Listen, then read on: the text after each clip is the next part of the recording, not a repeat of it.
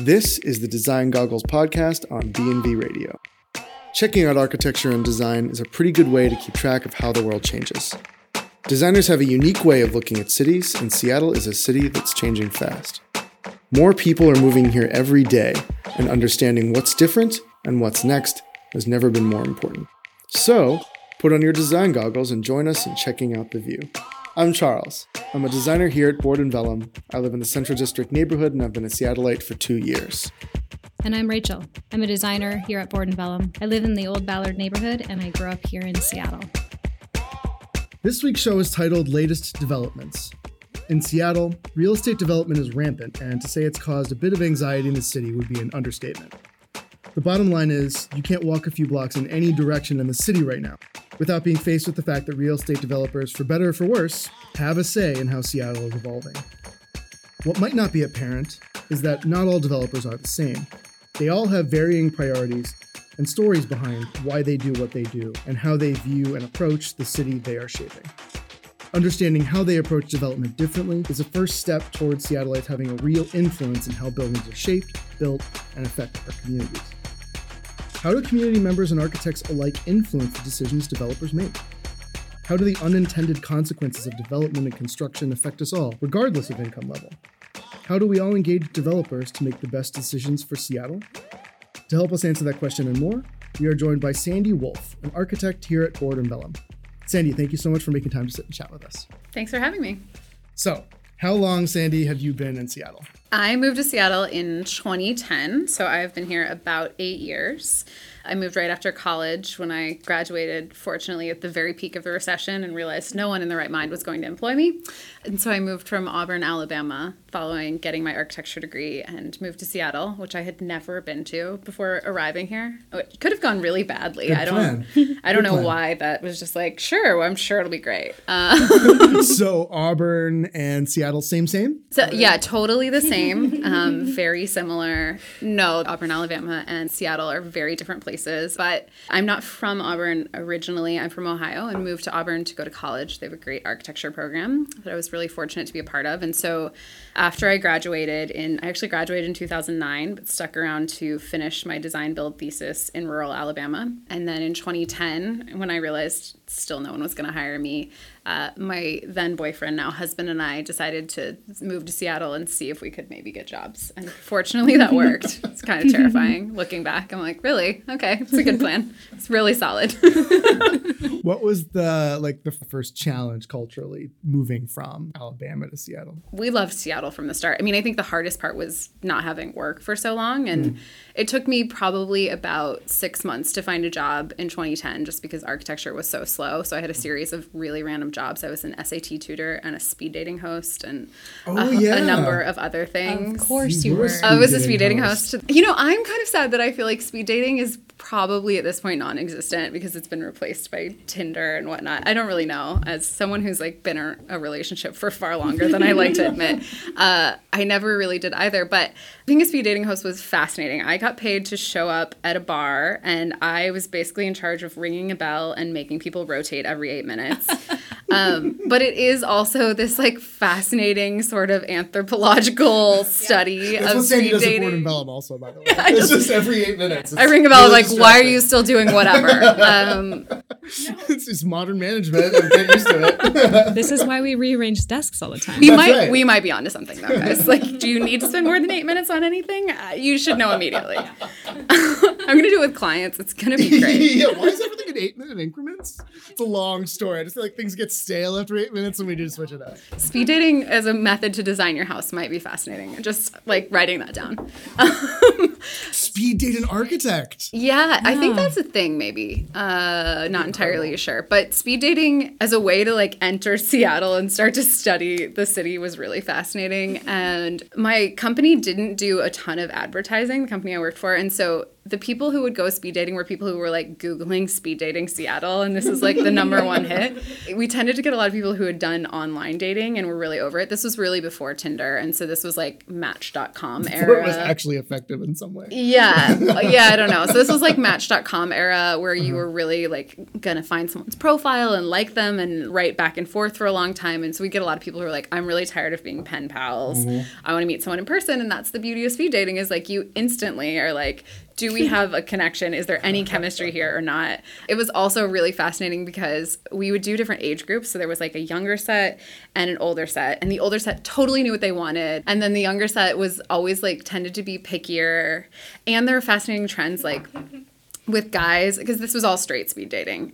Gay speed dating probably exists, but is also really confusing logistically because of the way speed dating works and that you have two circles and they don't intersect. So it was really fascinating because like there was almost like 95% of the time there would be one woman that every single man in the room would choose. Because speed dating, right? It's like if you both have a like scorecard of sorts, the guy and the girl, and if you both mark yes, then you get each other's contact information. And if only one of you marks yes or both of you mark no, nothing happens.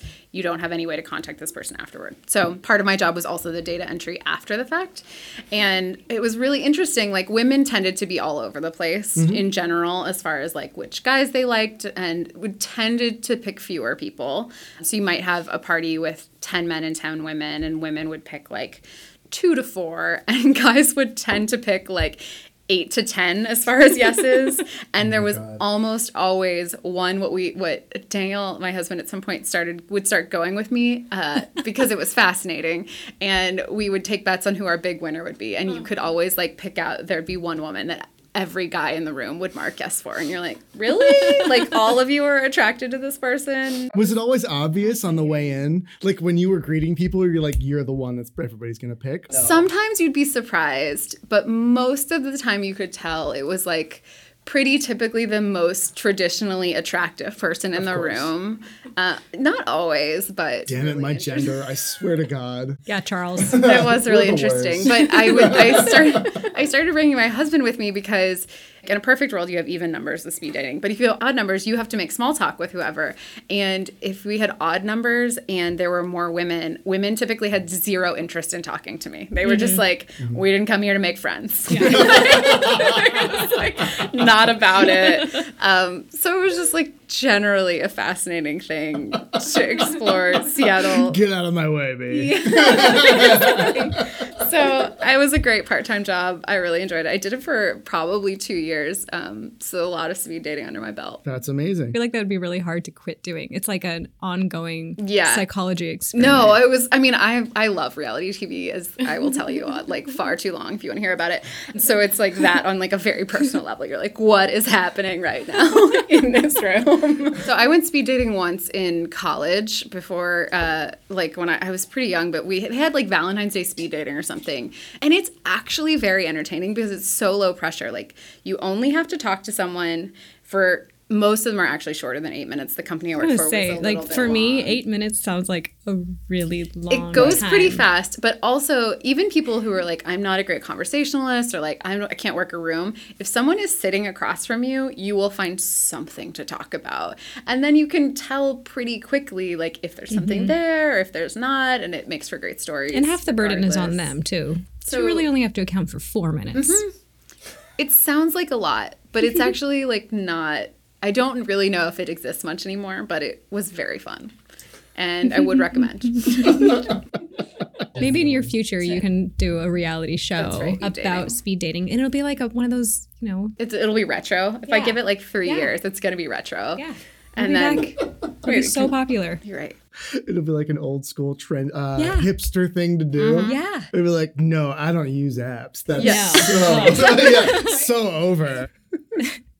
How do you track the time with 8 minutes? You have like a chess clock and it's like, because if you're going to do this show in the future, you cannot be keeping time with your iPhone. No, you can't do it with your iPhone. No, because it's like not old school enough. You have like a metronome or something. Yeah, we would need a really solid timer of some sort. I really envision like a specifically tuned like sand timer sort of deal. Perfect. I think that's really what you would do on TV. I think so too. Okay. Yeah, we'll storyboard this later. we can get back to this. It's going to be great. Speed dating aside, 8 years is actually a long time. A lot's happened in Seattle in 8 years. It has, yeah. What's it been like watching the city evolve since you got here? It's been pretty interesting. I lived in Beacon Hill when we first moved here, and when I used to commute to work down in SoDo, the light rail didn't go anywhere other than the airport and downtown. So there was always a seat on the light rail. There was always lots of seats. You could sit wherever you want. And it's interesting, like even in the time that I've lived here, now that it goes beyond, it reaches Capitol Hill. I think Capitol Hill was really the big milestone, but also UW because it's the other side of the lake. It's crazy how much that's exploded and how much more it feels like, oh, it's like a city. Like there's always been public transit in Seattle since I've lived here. Buses have always been a big thing, but it starts to feel more like those amenities exist in a way they didn't when I first moved here. And I also think tech has become a much bigger player. It definitely existed when I moved here. Amazon's been around a long time, so has Microsoft, all of those things. But it feels like all of those businesses have gotten bigger. There's a lot more focus on them. I think there's a lot of tension in Seattle around the presence of so much tech and tech money. For sure. And I think that's really come to the forefront in a way that it didn't exist when I moved here. Mm-hmm. And because I moved here during the recession, like everything in Seattle was really pretty cheap compared to big cities on the East Coast. I mean, that was one of the things. There was like a whole pro-con list. I knew being in architecture right after school, I was going to move to a decent sized city, especially in the economic climate.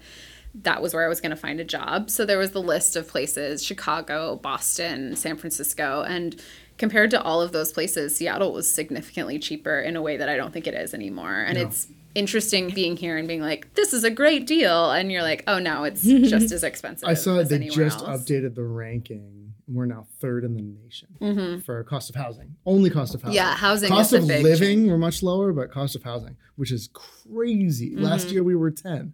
Last year. Yeah. Although it has just turned that Seattle is no longer, Las Vegas has beat us as far as the fastest growing or the most expensive. I'm not sure exactly what the metric is. A dubious prize. Yeah, exactly. So it's interesting. It does feel like it's shifting a little bit for whatever reason. I think a lot of that's due to the fact that we've had the most cranes in the country for so long. So there's a ton of building, a ton of development, and that we're starting to see things swing the other direction because of that. So I'm glad you were the first person to say the D word. I didn't want to be the first one. Putting this show together about development, there's an irony. Designers and architects can't avoid talking about development because of what we do and because it's the first thing all of a sudden in Seattle specifically. Architecture and development are the same thing to a Seattleite now. And design and development. People just put those together too. You can't say one without the other. It seems like every episode, regardless of who we're talking to, they're equated. Yet it's a subject a lot of people are uncomfortable with because Seattleites specifically who aren't in the industry don't know what to do talking about development. They're just like, it's a reality, I can't change it, and then end of story. You at Board and Vellum don't necessarily specialize in working with developers, but just like Seattleites can't avoid dealing with developers. So it seems like something we all have to face and figure out a way to talk about. In your experience, what have you learned about how developers view how they affect the city? Or do they think about it at all? I'm actually really pro-development in a way that I think not everyone is comfortable saying, but it doesn't mean that I necessarily love every development that's happening in the city, but I also think that Seattle is a lot of the sort of discomfort with development in Seattle is because Seattle's changing so fast. Like I said, it's even in the 8 years that I've lived here, it's become significantly more expensive. But I'm in the camp that one of the only ways to combat that is to keep providing housing. We are in a place that people want to live, and that's not changing. And Seattle is really still a relatively small city in the scope of things, right? That we're hovering somewhere around the 1 million mark within the city limits, I think. Don't quote me on that. But that's nothing compared to a lot of cities on the East Coast and other cities on the West Coast. And so I think it's really interesting. I think a lot of the tension in Seattle around development is just that Seattle really was not a very big city until it's still not that huge. And it really wasn't very recently. And so I think that that's where a lot of the tension happens. But I'm in the camp that development is good if we would like to keep housing happening in the city and not either make everyone move to the suburbs or pay $2 million for a home. So it's an interesting sort of thing. And I think that's a hard conversation for people to have because especially if you've been in Seattle for a long time, much longer than me, it's easy to just like point the finger and be like, developers are the bad guys. But I also think that there's a bigger conversation about the fact that over 60% of Seattle's land mass is tied up in single family homes in a way that's not common in other cities. And we in Seattle have this very sentimental attachment to that zoning and what can and can't happen in that zoning. That puts a lot of pressure on our housing stock, and it's one of the reasons why we're so expensive. And there's kind of a lot of combating forces that I think take a really nuanced look, and instead it's really easy to just pin bad things on the developers doing work in the city. That's challenging. Now, that being said, there's a lot of development that I don't love aesthetically, that I think is not necessarily the grade of building that you want people to do for the life of the city. But I also think developers it's their job the same way it's our job to be architects. And I understand a pro forma and that you have to report to that to some extent. So there's not like a great answer of how I feel about it. I think it's really nuanced. I think development is key to us continuing to be able to afford to live in the city and not constantly pushing people further and further out in a way that I think is not great for quality of life or sustainability or urban context, any of those things. So it's a hard thing to think about. And I think developers, for better or for worse, tend to get thrown under the bus in a changing city as the people doing bad things, but I also think there's a lot of good stuff that they're doing. Yeah, no, I agree completely. I think one of the things that gets conflated a lot also in this conversation is a gravity problem. What I mean by I don't know if you've heard that term before. It's used a lot. I learned it from tech companies. When your problem is, oh my God, everything's so heavy and it falls to the ground when I drop it because of gravity. Mm-hmm. That's really annoying. We should put all of our effort into fixing gravity. You can't do that. Mm-hmm. And so a lot of the conversations around development is like, well, they just want to make money. And so their goal is to make money. So of course we're not going to like the product. Mm-hmm. Like that's a gravity problem. Yes. Like people do things, anything they do in order to make a profit, but maybe there's a way to do that at the same time as engaging a community or doing it in a sensitive way. But if you start the conversation with, how could you want to make money on building a building? We're never going to get anywhere in terms of making a more aesthetically pleasing building or a building that gives back to the community. And I wonder maybe if it isn't where we start the conversation. Do you think that developers are open to engaging in community? Do developers put a lot of thought into that initially? Or is it something you think architects, is it our responsibility to push them in that direction?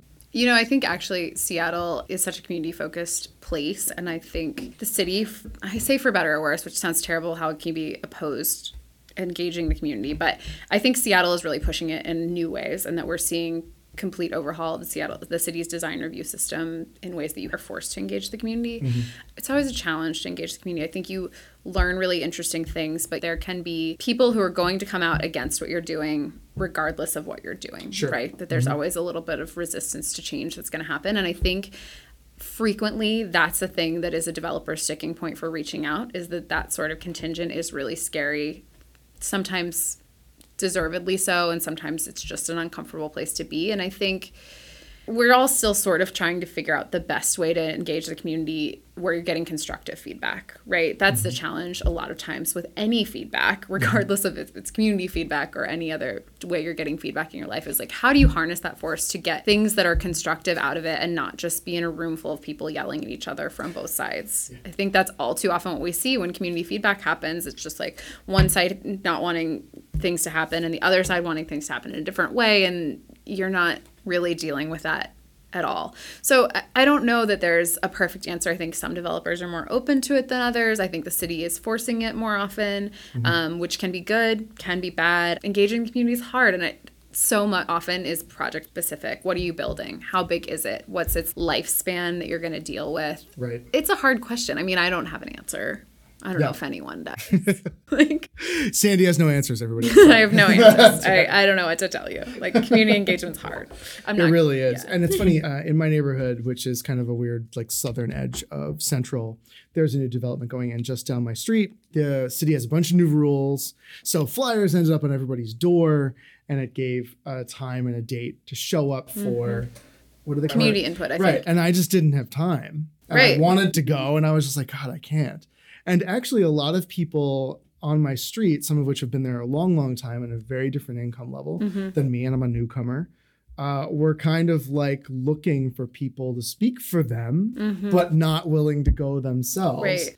And it seems like this city tries harder than any city I've ever lived in or known of, and accomplishes less somehow. Totally. And I don't understand. I wish I had like the magic bullet to bridge that gap. Well, and what that means then is that it just makes it so that places like the south side of Seattle that is typically has lower income doesn't tend to get as much feedback. You don't get as much community input. And then places with more money, where people have more time, is where you get people that are up in arms and they're not going to let anything happen. And I think it's interesting when I can look at a zoning map and sometimes you'll see projects coming through design review and I'm like, oh yeah, that's going to be an uphill battle just because of where you are, what you're up against. And you're like, you're surrounded by $1 million plus homes. Like they're going to turn out and fight you for sure in a way. And obviously they have stakes in the game in a way that if you're surrounded by apartments, you're not going to get that feedback. Renters typically don't necessarily have the time. They don't have as much skin in the game to turn out. And so even the community feedback that you're getting is really disparate and seems to really depend on who your neighbors are in a way and who's around to attend the meeting, right? Do you have kids that you need to feed dinner to? Do you have a second job? I mean, when are these community meetings during business hours, or do they do them after hours? There's kind of a whole host of ways that you can now solicit community engagement that you have to for projects of various sizes. And they can be like a lemonade stand sort of approach. They can be tours. They can be office hours. They can be community meetings. And it really is like a choose your own adventure now with the city's new program.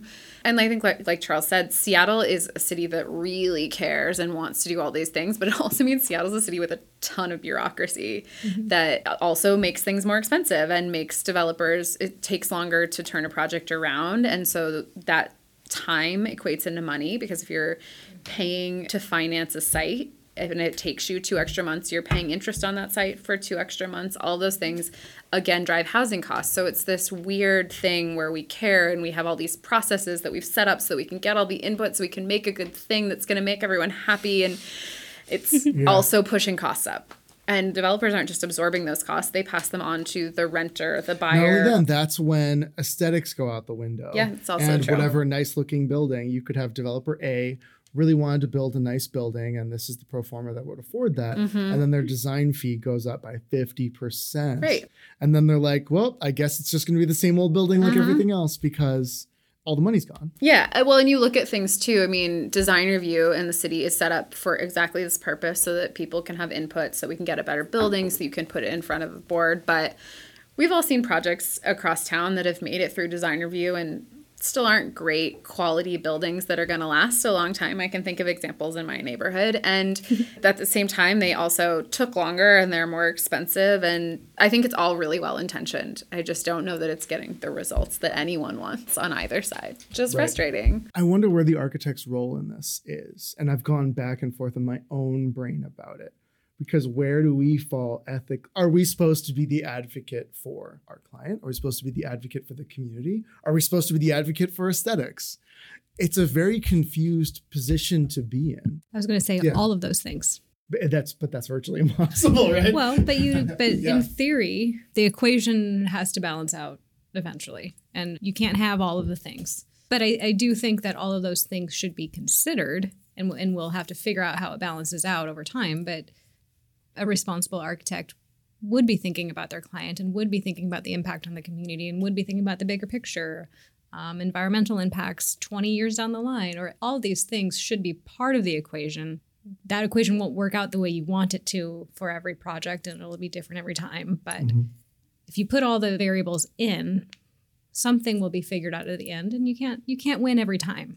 Well, I think also the thing that's challenging is that developers are, for better or for worse, very metric-minded people, right? They have a pro forma, they have a spreadsheet where they're going to fill in every change in square footage and every change in unit, all those things. Totally, no judgment there. I think that that's how your business works. And architects, at the same time, aren't really equipped with being able to quantify our end of things. So a lot of times the challenges we have with developer clients is that I can't give you a number that says, hey, if we only do a 6-inch backsplash around your entire kitchen and we do like a little bit more about your stove, but we don't tile the whole thing, they can say to me, I'm going to save $200. And I can't say, well, you're going to sacrifice this on your rent or you're going to sacrifice this on your sales price.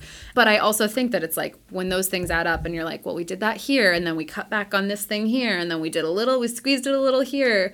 It is what a colleague of mine likes to call a death by 1,000 cuts, but we can't prove it. Right? We don't have any data that says, oh, you did that, and so someone's going to pay this much less, or you're going to get this many fewer offers, or it's going to take 2 weeks longer to get a renter. We don't have that data. I don't know that it's even possible to get that data, but that is how their world is set up. That's what they're kind of interacting with, is that number on a spreadsheet. Yep. And we just have to say, trust me. And there are some really great clients as developers who you build that trust with, and you start to, through projects and through just experience, start to realize that. But I still don't think we have concrete data, and I'm not sure we ever will on these things. And with a new client that you're not there yet, or with someone who just really responds to their bottom line and their numbers, that's always going to be a tough sell.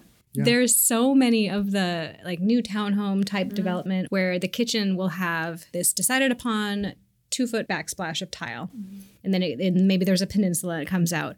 But then the backsplash continues all the way to the edge of the countertop.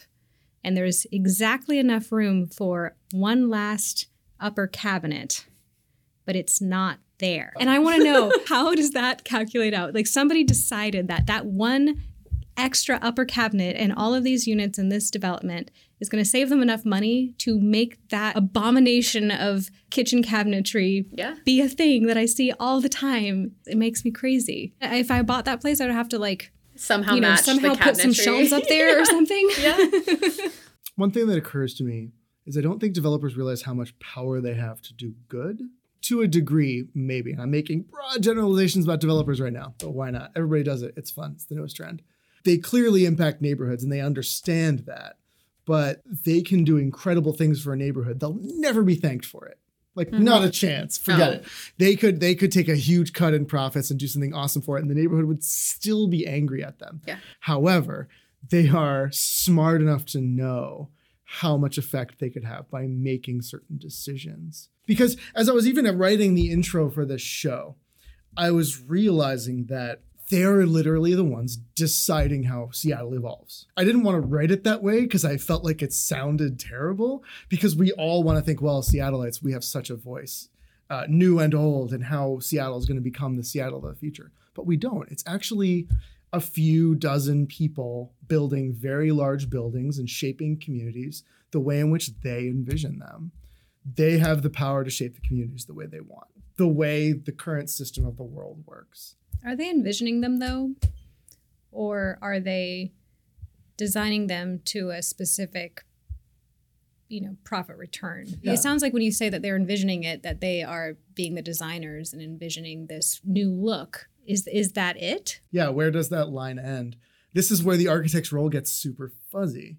Because an architect comes in, most architects I know really want to do good, regardless of who their client is or the size of their building.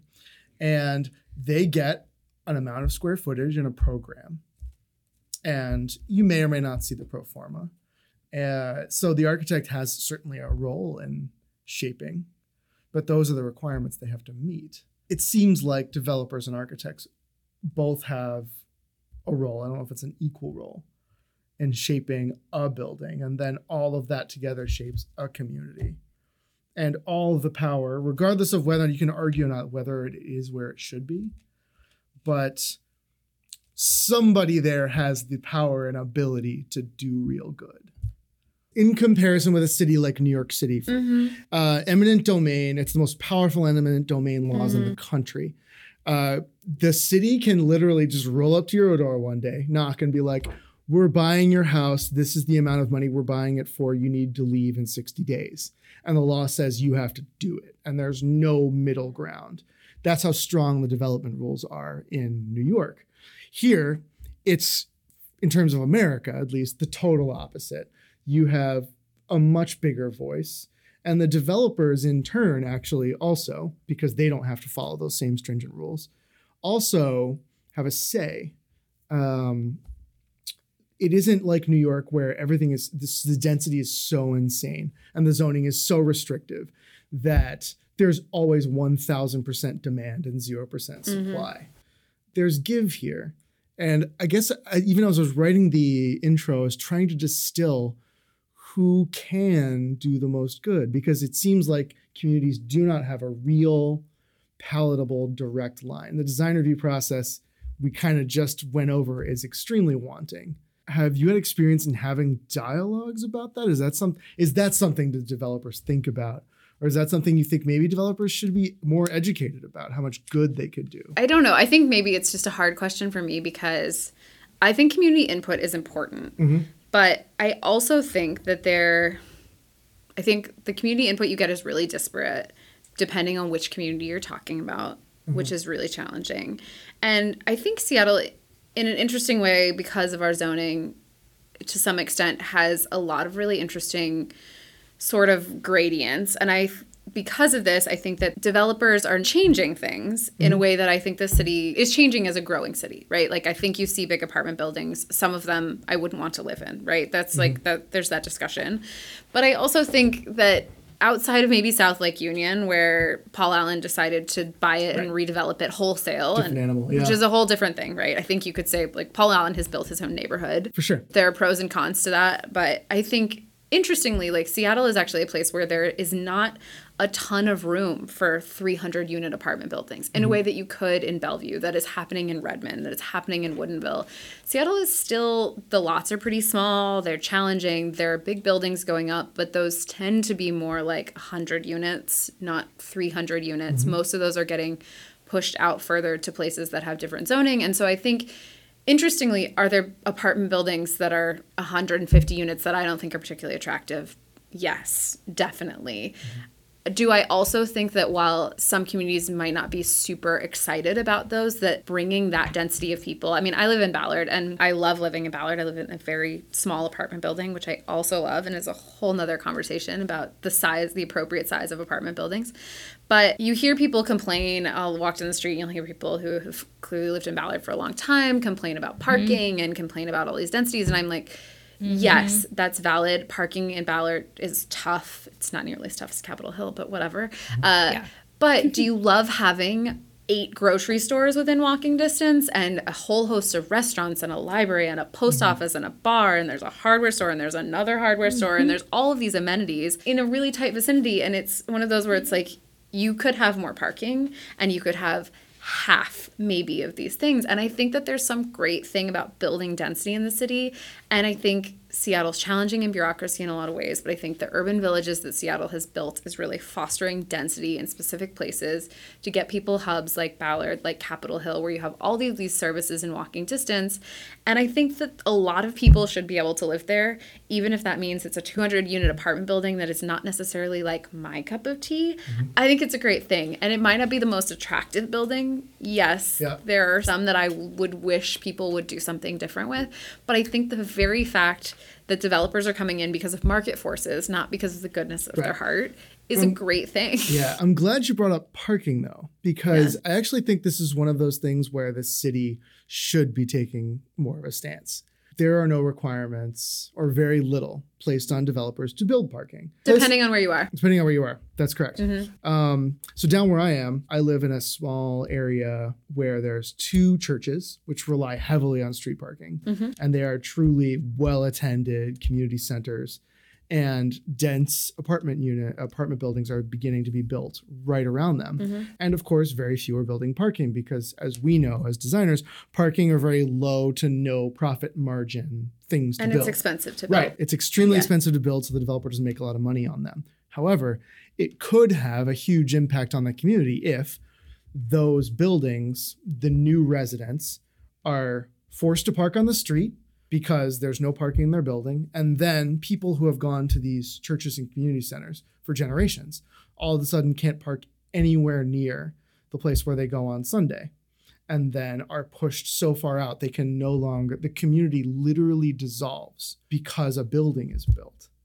Whereas if that developer was encouraged or forced to build a few levels of parking, those communities would not dissolve, whereas a direct result of building parking versus not. This is where we're going to get contentious, though, because it would also drive up the prices of those apartment units in a way that would make it less affordable probably for those same community members to live in that neighborhood.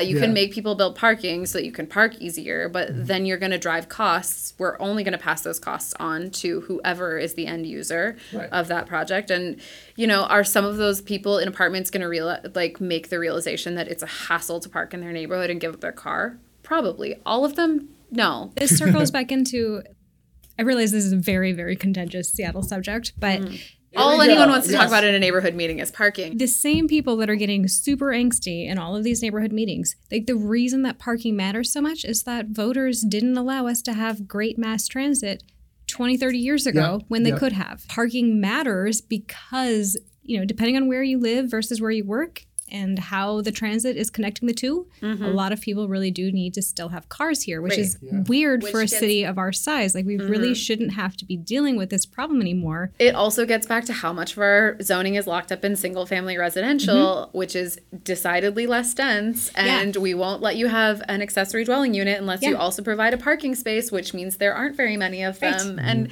it's all a big circle. It's like, is what you're talking about a problem? Yes. I definitely don't want all of the community churches to dissolve because there's no parking. But I'm also like, it's one day a week. Are we going to provide all sorts of parking and drive up costs for everyone the other 6 days of the week for that one? You know, I don't know the solution. It's a big, messy problem, and everyone loves talking about parking all the time. So what about, fill me in because I'm not sure. I haven't attended any of these community meetings. When you are obligated to have one, some new developments coming up, you're required to have one. Are there rules around who attends or how it's promoted? Because I guess what I'm getting at and what I'm wondering about is, do the people that attend, are they the people that live adjacent and have their opinions about how their neighborhood is going to be? Or is there anyone that can come and attend and speak for the people that want to be able to live in that neighborhood but literally can't because they can't afford to buy a single family house in this neighborhood, and they would love to live in this neighborhood without a car, with no parking spot or anything, because it's the most convenient place for them to live and work, and they're a younger generation that just wants to live in the city and not be kicked out into the suburbs somewhere. Community input is changing law in Seattle because they've just redone all of it. But the way the notification process works is still the same, and it's still based on the radius that you live within wherever the project is. And so that doesn't mean you can't attend. Those are fully open to whoever wants to show up, but you likely wouldn't know about it unless you're going to get a direct notice if you live within so many feet of the site. So you don't have voices in the room so much that are trying to help the neighborhood move forward and work for the next generation of people that might own property. You only have the people that are living in an earlier time. Yes. I mean, that's the problem with the public forums in a whole host of cities. This is not unique to Seattle, but the whole NIMBY effect of you get people who have lived there, who know what they want things the way they are or the way they used to be. And I think that's human nature. Sure. The few that I've experienced is you get two class of attendants. You get real people who live in the communities, and you get the developers that own property in the communities. And the real people that live in the communities basically only talk about parking. That's true. And which is not even like a thing that you're allowed to provide input on at most community meetings in Seattle, but it's all anyone wants to talk about. And then the developers who own property in the community just talk about that they want this building to look as nice as possible so that their property values stay high. I feel like you should not be allowed to have an opinion in a community meeting about parking if you own a single family residence but don't park your car on your property. You get a lot of guest parking complaints, which I'm like, can you park when you get home from work in your driveway? In my neighborhood in particular, most homes do not have a driveway and there's no space. So then that's fair. They have to park on the street. That's fair. Yeah. And I grew up in North Seattle and everybody has a driveway, if not also a garage. And it just makes me so mad that people get so angsty about parking on a public street. Yeah, and it's difficult. I don't know what our role is. It's such a question mark. I don't think that it's fair to say that all developers are just driven by profit. They're not. There's a spectrum for everything. And there's also a pile of architects that are just terrible people too. I mean, there's just, there is a spectrum. Yeah. No, but I think it's fair though to say that a developer won't build a building unless it is profitable. Which is a reasonable thing. So maybe what 100%. You're saying is that they're better business people than architects, because an architect might might design that building and not be profitable. Isn't that universally true? That's 100% true. What I mean by when I say most architects want to do good is they want to build something that is appreciated. I encounter very few architects that want to build a building that no one will appreciate or care about. Or they're a Bond villain. Like, both sides of this. Right. Yeah, I don't know where we're supposed to be on the spectrum as designers and architects. It's so weird. I think that's it though, is that there's no wherever right anybody answer. is supposed to be on any spectrum, the spectrum exists and people are scattered across it. Some people will find themselves to be much more influenced by being very ethical, aligning themselves with their own particular morals or whatever, and other people just don't care. And it's very easy, I feel like, to point at a building that is irresponsible. You can pick those out pretty fast. You'd be like, yep, that one's irresponsible. Like there's vents pointing out to the sidewalk. There's like the minimum amount of windows that they have to put on there. There's no thought. You can see it. Mm-hmm. But somebody else might be like, that is the most profit per square foot. And that was responsible because, I mean, there's different ways to interpret it. Yeah. We might think it looks terrible, but somebody else was like, well, this was a piece of property that was falling apart and children were wandering onto here and there was toxic waste and now it's cleaned up and doesn't look great, but at least it's not, a burden on the community anymore. Well, usually it is a property where someone lived who did get much more than they paid for their property for their home, but is now forced into a market where that doesn't go very far. Mm-hmm. Regardless of the quality. I think that's kind of an oversimplification though, because is that true sometimes? Yes. Mm-hmm. But I also think that is like the image we have of what was there before any building was there. I worked on this project down in Georgetown and I was down there having brunch with some friends and I was like, oh, I have this project under construction. We should just walk by and see it's happening. So we're standing outside this project and it's all fenced off and this neighbor comes by and she's like, it was townhouses. It was, 13 townhouses or something like that. And this neighbor comes by and she's like, oh, isn't this terrible? It's just like such a terrible addition to the neighborhood. Like what even happened? I mean, I just can't believe this site previously was a fenced off parking lot. Chain link, like no one parked there. It had been enacted for decades. It was a crumbling asphalt parking lot. And I had told my friends this before we were standing there, and I was just like, I'm of course just so annoyed. But my friend is now provoking her. It was just like it's like pressing, and she's like, oh, what was here before? And she's like, oh, I mean, I don't know, but this is terrible. And I was like, how long have you lived in the neighborhood? And she's like, I rent around the corner. I've been here for 2 months. And it's like the perception of this like nostalgia of what used to be there. It was this adorable old lady living in an adorable craftsman bungalow and just sitting on the porch every day with her glass of iced tea is irrational. Like, do those things exist? Yes. Are they the norm? No. Most of the houses that these things are going in are falling down. You see this housing stock frequently. Not all of it. So, sometimes they are really charming craftsman bungalows, but a lot of times they're houses that are falling down. They're in disrepair.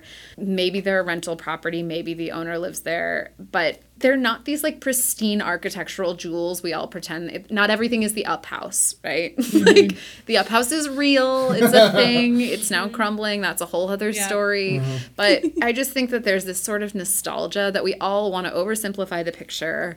And every lot was occupied by like an adorable grandmother. And then it's the big bag developer who comes in. And it's like the big bag developers are building housing for a lot of people in this city and allowing our influx that's not stopping because of or not because of developers. Like those people are coming regardless and they need places to live. And if anyone else would like to continue living in the city and not move to wherever, somewhere that's 2 hours away to commute from, I mean, maybe I'm overly pro-developer, but I just think... You can't paint it all with one brush like that. Even if we do say that there's an adorable little old lady that's living in this house and she wants to be able to live in the city because... she wants to be able to maybe walk to a grocery store, not be out there in the suburbs somewhere. Yeah. She really shouldn't be driving a car anymore, even if she doesn't agree. But her kids think that maybe she shouldn't be driving anymore, right? So this is another complicated thing, I guess, is property taxes. And so a lot of times you end up with these people that have lived in this same house for maybe 50 years, but they don't have an income anymore. They're up in their years, and they can't afford the property taxes on this house that they've paid off the mortgage ages ago, but the property tax is so expensive. So if you can't fix that problem, let's not even bother to get into that. But let's say, okay, you've made the decision. You can't afford to live in this house anymore because the property tax has gone up too much. Do you want to have your options be, I have to live out in their suburbs and not be able to go anywhere ever and be locked in my house because I'm too old to drive and my family doesn't live anywhere near. They're not going to come take me to any restaurants or anything. Right. Or do you want there to be housing available where you can just downsize, live in a smaller place, maybe have some community members that live in your same building and you can walk everywhere like you normally do? Exactly. And I think that gets into a bigger thing of, I think Washington has other issues with its condo liability that prevents housing stock, that makes it expensive for condos to even exist, to give people like that who would be perfect fit for something like that. That's not the developer's fault. And I think it's so easy. I've dealt with plenty of developers, and some of them are lovely and some of them are not. But I think we just paint them all as like the thing that's killing the city, that's making ugly buildings. And it's just, maybe I'm just not a black and white person, and there's a lot more gray in the world, I think, in general. And so it's really hard for me to be like, oh, I'm just an architect who wants to make beautiful stuff and you're just getting in my way. It's like, I don't think that's reality. I think there are challenges working with developers, but I think on the whole, we need new buildings. There's always old buildings that need to be turned over. There's always stuff that can be reinvented. And I think there's a need to build density in a growing city. And developers are doing that. Some of them are doing a great job. Some of them are not. But I do think that that's a thing we need. And yes, as architects, I think it's our job to push them to do better design and to engage the community. But I don't think most developers wake up every day and are like, how do I ruin your neighborhood? Like that. I don't think it's the thing that's happening. And I think it's all too often. And a lot of that is that the community needs to understand that too. I think there's a lot of misunderstanding by the community members about how their opinions impact what the end result is for what gets developed there. The development is going to happen. Because, I realize it's complicated. It's not necessarily one-to-one. And I think, I'm just guessing here, but I imagine that a lot of people that attend these types of meetings a lot of their opinions are very emotional. There's a lot of feeling and personal memories and everything like that attached to things. And it's maybe not as easy to see that if you're getting very angsty about the number of parking spots that are allocated for an apartment unit, whereas a lot of the people that might want to live in that apartment building definitely don't want a car. Right. Mass transit is, yes, definitely lacking compared to some other big cities, but there's a lot of people that will be absolutely using it or using other apps and programs. And I think that there's just a lot of misunderstanding between current neighborhood dwellers and the people that would like to be these people's neighbors, and they could get along fine, but they don't understand that they operate differently in their lives. Yeah. I think that's very true. And I think that's the challenge of working in a city that's changing, is you have all these different perspectives. And a lot of times, as someone who attends these meetings and you go and you're like, well, you kind of should have been mad 10 years ago when the zoning changed, right? Because that's really what's driving it, is that you're able to build something that's 65 feet tall on this lot. And the reality of economics and capitalism is someone's going to do it eventually. And is it terrible that they're next to your lot that's single family zone and the biggest thing you can build there is a house for one family? Yeah, that's not a great gradient, but that's kind of on the city and it happened a long time ago. And I understand you're mad, but kind of should have been mad before when it could have changed something. And no one wants to hear that. It's not a really good way to start a conversation with a neighbor. So anyway, I don't know. So we're almost out of time, but I want to ask you one last question. If the greatest developer ever just came to you and said, with the best heart, and was just like, Sandy, I want to build something that's super responsible and I do real good. What do I do? What are the important things I need to keep in mind? What would you tell them? The developers that I think are the most enjoyable to work with are the ones that are the most collaborative and are also really transparent about their goals for the project, which sounds obvious, but a lot of times it's really hard to get a developer to even show you the Excel spreadsheet that they're using to make their decisions. And I think if someone came to me and said, regardless of what they're doing, let's say they're building apartments, they said, hey, this is how many apartments I need to get to break even, and this is the rent I want, and this is what I'm trying to do here. This is the number I need to hit, and I want to do it in the best way possible. I think that would be the place to start the conversation, where you're just clear about, what do you really need to get out of this site? okay, great. Could we squeeze 8 more units out? Maybe. But is this the thing that we really want? And how do we make this a quality building that's long lasting, that you're proud to own, and just do the right thing? I think a lot of times there's so much lack of understanding is that neither side really trusts each other with all the information. And so then it becomes this whole like, I'm trying to do this thing, but I'm not going to tell you about it. And like, I'm going to try to push you in this direction that you may or may not want to go. And I think the best relationships I've ever had with clients is just where there's a baseline trust and they're really open about what they want and what they want to do. And they're willing to try something that's maybe a little bit untested. And it's not just like, well, this is how we do it and this is how we've always done it. I think that's the hardest part, is when you are working with someone who doesn't want to think through new options and is just really set in their ways. That's always going to be frustrating. What do you think about architects who are their own developers? I mean, I think it's a really great thing. And I think there are places that are doing it really well. You see a ton of it in San Diego, which is kind of the birthplace of that movement. There's been a lot of success there, I think, because architects bring a unique perspective and they do tend to be willing to try something a little new. They're really aesthetic driven. Typically, these are all mass generalizations. But I think that that's an interesting angle. And I think you see some of it here, not as much. It's not as common for whatever reason.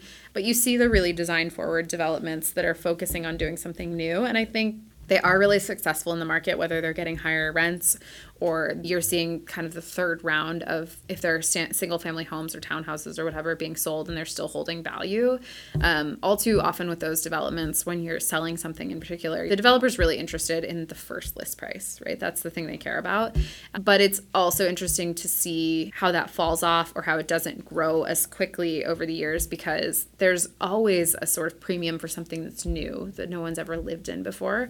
But for things that don't age well, you're like, oh yeah, that was great when it was new, but like once you start patinaing and you start to realize like it wasn't that well built or it wasn't that well designed or whatever, it doesn't hold the value in the same way. And I think maybe you're starting to see some of that now in the market as Seattle's housing market cools a little bit. But it's also hard because developers don't care. It's all about the initial sales price. Even with rent, I was talking to somebody the other day about the incentive for apartments in particular. There's some algorithm as far as how quickly it turns over, but you actually want a quicker turnover because it makes it easier to raise rents.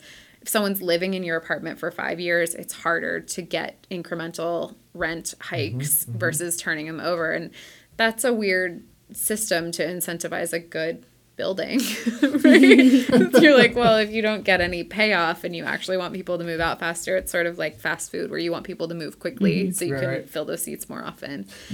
I don't think there's any brilliant answer to that. That's kind of like, welcome to capitalism. On that note, Shrug. Thank you very much for making time to sit and chat with us. I really appreciate it. No problem. Our next night school event will be right around the corner, so keep a lookout on social media for that. It will be held here on Boredom Vellum on 15th Avenue in Capitol Hill. Check us out on Instagram and Twitter, or the blog on boredomvellum.com. There's always super cool stuff being posted there. And as always, please stop on by anytime for a chat with us. We would love to have you. Thank you again, and we will see you all in a few weeks.